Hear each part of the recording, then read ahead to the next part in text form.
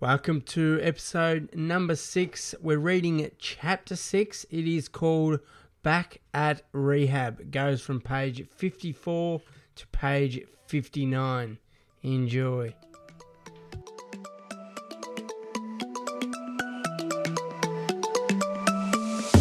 G'day folks. Welcome to the Crashing Into Potential podcast. In this podcast, we're going to be talking about resilience. That is getting back up after you have been knocked down. My name is Scott B. Harris and I'm the author of the book Crashing Into Potential, Living with My Injured Brain. It's a memoir that I have written and published that outlines my story of resilience after a major motorbike accident that nearly took my life. This podcast is designed to take what's inside of me and bring it out so that you can feel motivated to crash into your own potential. Brace yourself because the podcast is about to start.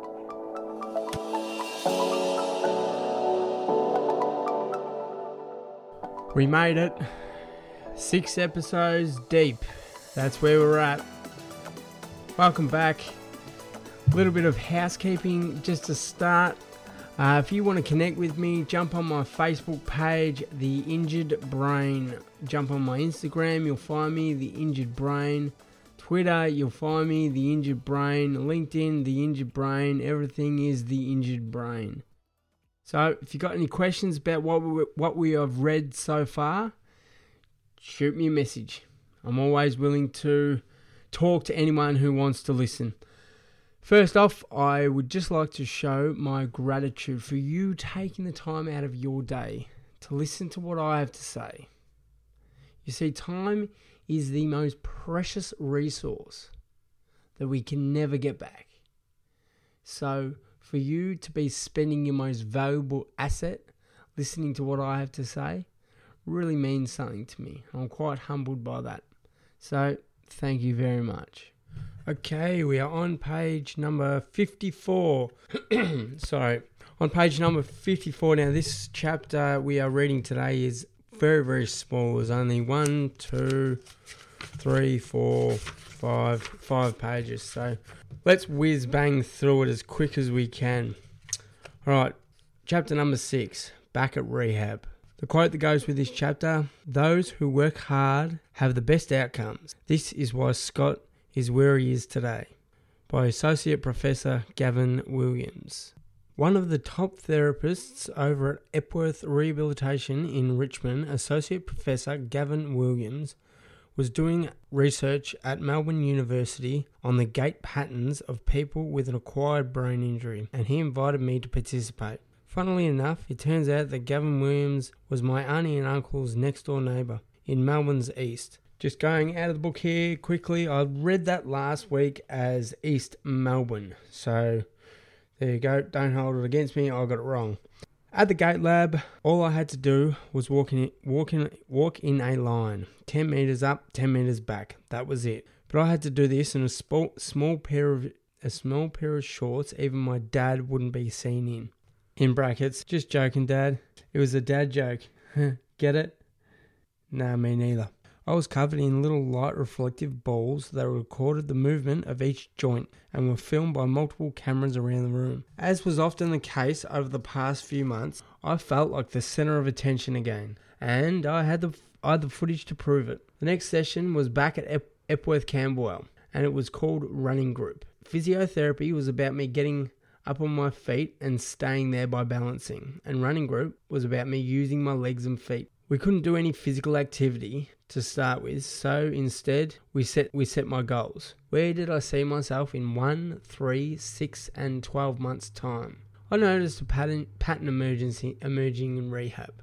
Everything they said and everything I did revolved around achieving my goals. I told my exercise physiologist, Rochelle, that I wanted to run. As this was more of a long-term goal, she suggested some short-term ones and I agreed. Yep, that sounds good. That was my usual response to many questions I was asked in those early days. Having the goal to be active again was right down the exercise physiologist's alley. I didn't start being active until I was up on my feet, but having all the goals in place before I was ready meant that when that when it was time to start, we could hit the ground running, quite literally. It meant that I was going in a particular direction, and that I had purpose in life. The running group area was set up just like a public gym, with all the same sort of equipment, including treadmill, stepper machine, and exercise balls of every size. Once my therapist was confident that I could use the machines correctly without killing myself or blowing things up, she met me down at the local gym to go through a program that I could do on my own away from rehab. This was around mid-2010. And in early 2011, one of the therapists at the gym introduced me to another young fella named Damien. Damien was a fit guy who had been training at my local gym for years. When he was 25 years old, while training one day in May 2010, Damien came face to face with a situation that would define his existence. Something was wrong. With a severe headache, vomiting, and sensitive to light, he went straight to the doctor. When he got there, panic set in, and he was sent to the emergency. He went straight in for an MRI, in brackets, magnetic resonance imaging, and the diagnosis came back with big trouble. Damien had suffered a brain aneurysm. Something had to be done fast to repair the leak, but things didn't go according to plan during the procedure, and Damien suffered a catastrophic stroke.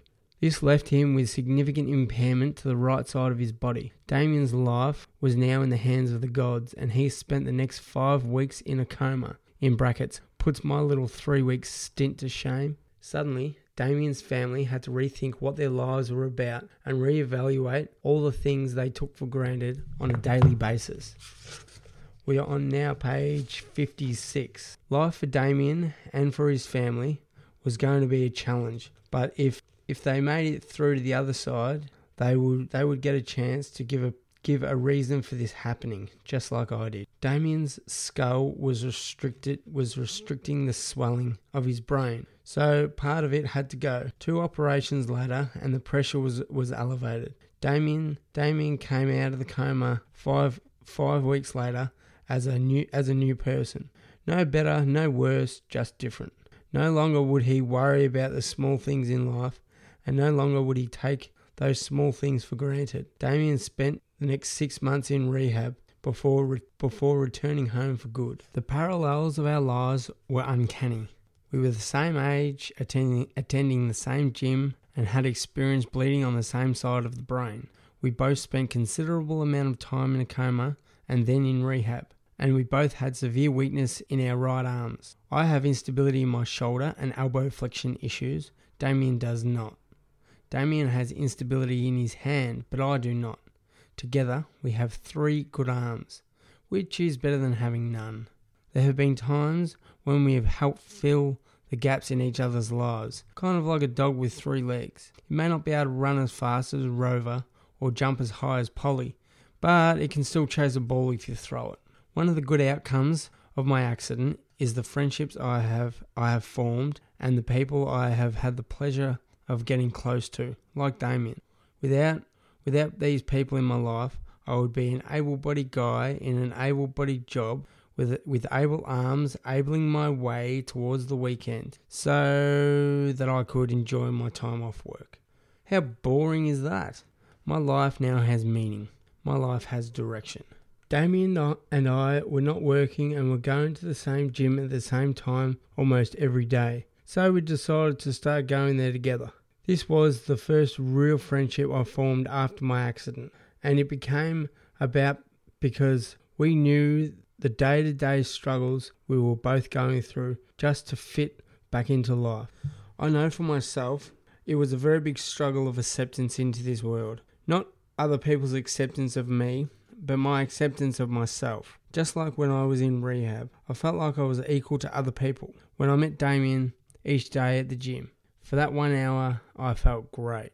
I hold this guy in high regard for what he has helped me through, what he has helped me get through, and I will forever be grateful. The times down at the gym were a contributing factor to my success in overcoming depression. Just heading out of the book here. Me and Damien are now we're now quite good friends after this, which was great. I remember him. I remember before my accident, when I used to train down at the gym. I remember seeing Damien there, but he had his group of mates that he was training with, and I was training with my mate, and we just never really crossed paths until then. And Damien, before he had his stroke, he was a builder, and now after his stroke and after my accident in recent years, he actually came over and helped me build my deck. The one I mentioned, talked about last week, building the seat. He actually came over and helped me build the original deck, which was pretty cool. We both were able to work with each other and sort of fill each other's void while we were building the deck. Not really. I mean, he did most of the work, and I tried to look as though I was doing something, but it was pretty cool. Pretty cool that we've been able to form this friendship. All right, back to the book. Back at rehab, running group eventually became Bike Ed, in brackets Bike Education, and in 2011 I rode a bike for the first time in nearly 3 years. I tell you what, the saying it's just like riding a bike sounds good, but it wasn't true in my case. I sucked. My hip flexors were so unstable that when I tried to sit on the bike, I wobbled like crazy from side to side, as if I was walking on a tightrope for the first time. After a month, I started to get the hang of it a little bit more, but I still had that drunk toddler feeling when I'd push those pedals. Also, I had to be confident riding on the road, so we tried riding down the back street near rehab. I didn't have much confidence riding down that street, so there was no way I was going to be riding on a main road with metallic weapons driving past. My initial therapy regime after the accident went for 6 months. In May of 2009, it was finally time to take another step, and that step was back into reality, where I became an outpatient. May is the month I celebrate my birthday. I wanted to be out by then so I could celebrate with my tribe. On the 7th of May, I was free. I could now enjoy my soft, warm pillow every night of the week. Mum and Dad were excited by my return and threw me a party with all my friends and family to celebrate this milestone. It was a welcome home / birthday / thank God you're still alive party. I can't really remember much about it, but I do have an image of thanking everyone while dressed in a Borat-style green mankini bought for me as a present by a mate. He thought it would be hilarious to see his mate dress up and look like an idiot in front of his family. Luckily for everyone else, it was actually over my clothes, so Nana didn't have a heart attack. This was also an alcohol-free party. I was told very early on that alcohol was not good for a recovering brain, and that I should wait at least 12 months before I had any alcohol in my system whatsoever. On page 58. I took this very seriously and didn't have a sniff of the stuff until the 15th of November 2009. On that night in November, my body went into meltdown when I had my first sip. I came to the realization shortly after that my body was no longer fit for the consumption of that evil liquid. So I decided to quit drinking. I didn't take a sip again for another 4 years, and I truly believe that the reason my injured brain has recovered to what it is today is because I treated it with such care. Since my accident, I've learnt so much about the brain and what it is capable of, which amazes me. When I broke my arm once, in brackets, riding a motorbike, funnily enough, I used my other arm for everything. That was annoying, but hey, I got 6 weeks off work, paid, so I was happy. When I broke my ankle, in brackets, wakeboarding behind a boat, I could use my arms to hold the crutches, so that was fine. Another 6 weeks off, paid for. I was happy again.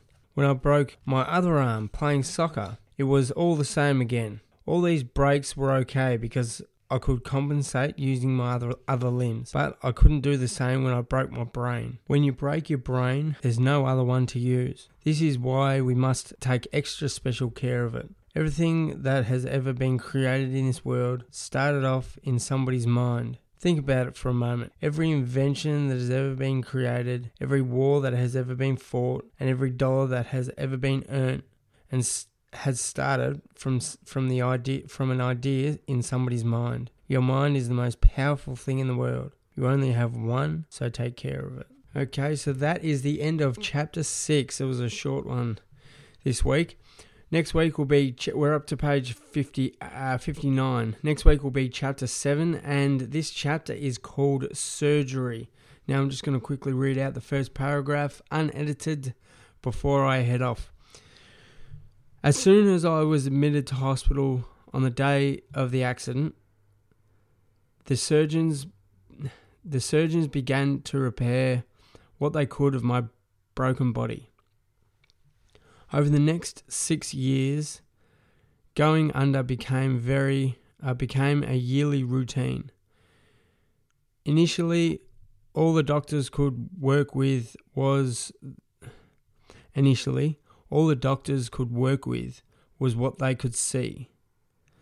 My broken neck, my broken skull, and my skull looking as though it had been run over by a truck. Okay, that's the end of the paragraph. With some good editing skills, I could probably make that sentence, that paragraph sound super duper as well. This week I've realised that because this is taking me actually quite a long time to record. You're not going to see it because I'm going to edit it out, but it's taken me quite a long time to record this week.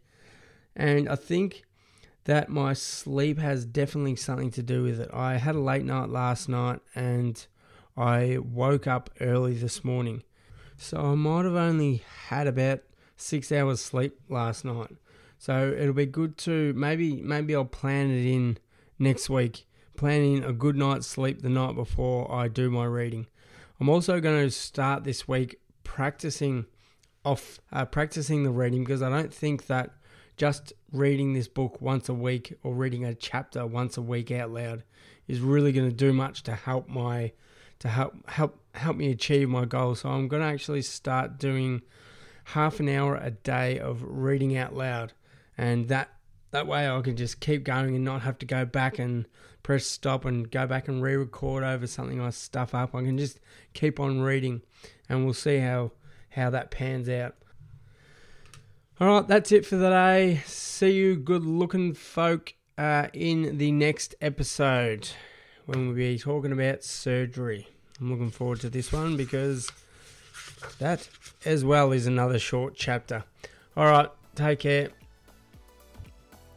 So that's it for today. If you liked what you heard, hit the subscribe button so you do not miss an episode. Better still, hit the subscribe button and leave a review. See you in the next episode.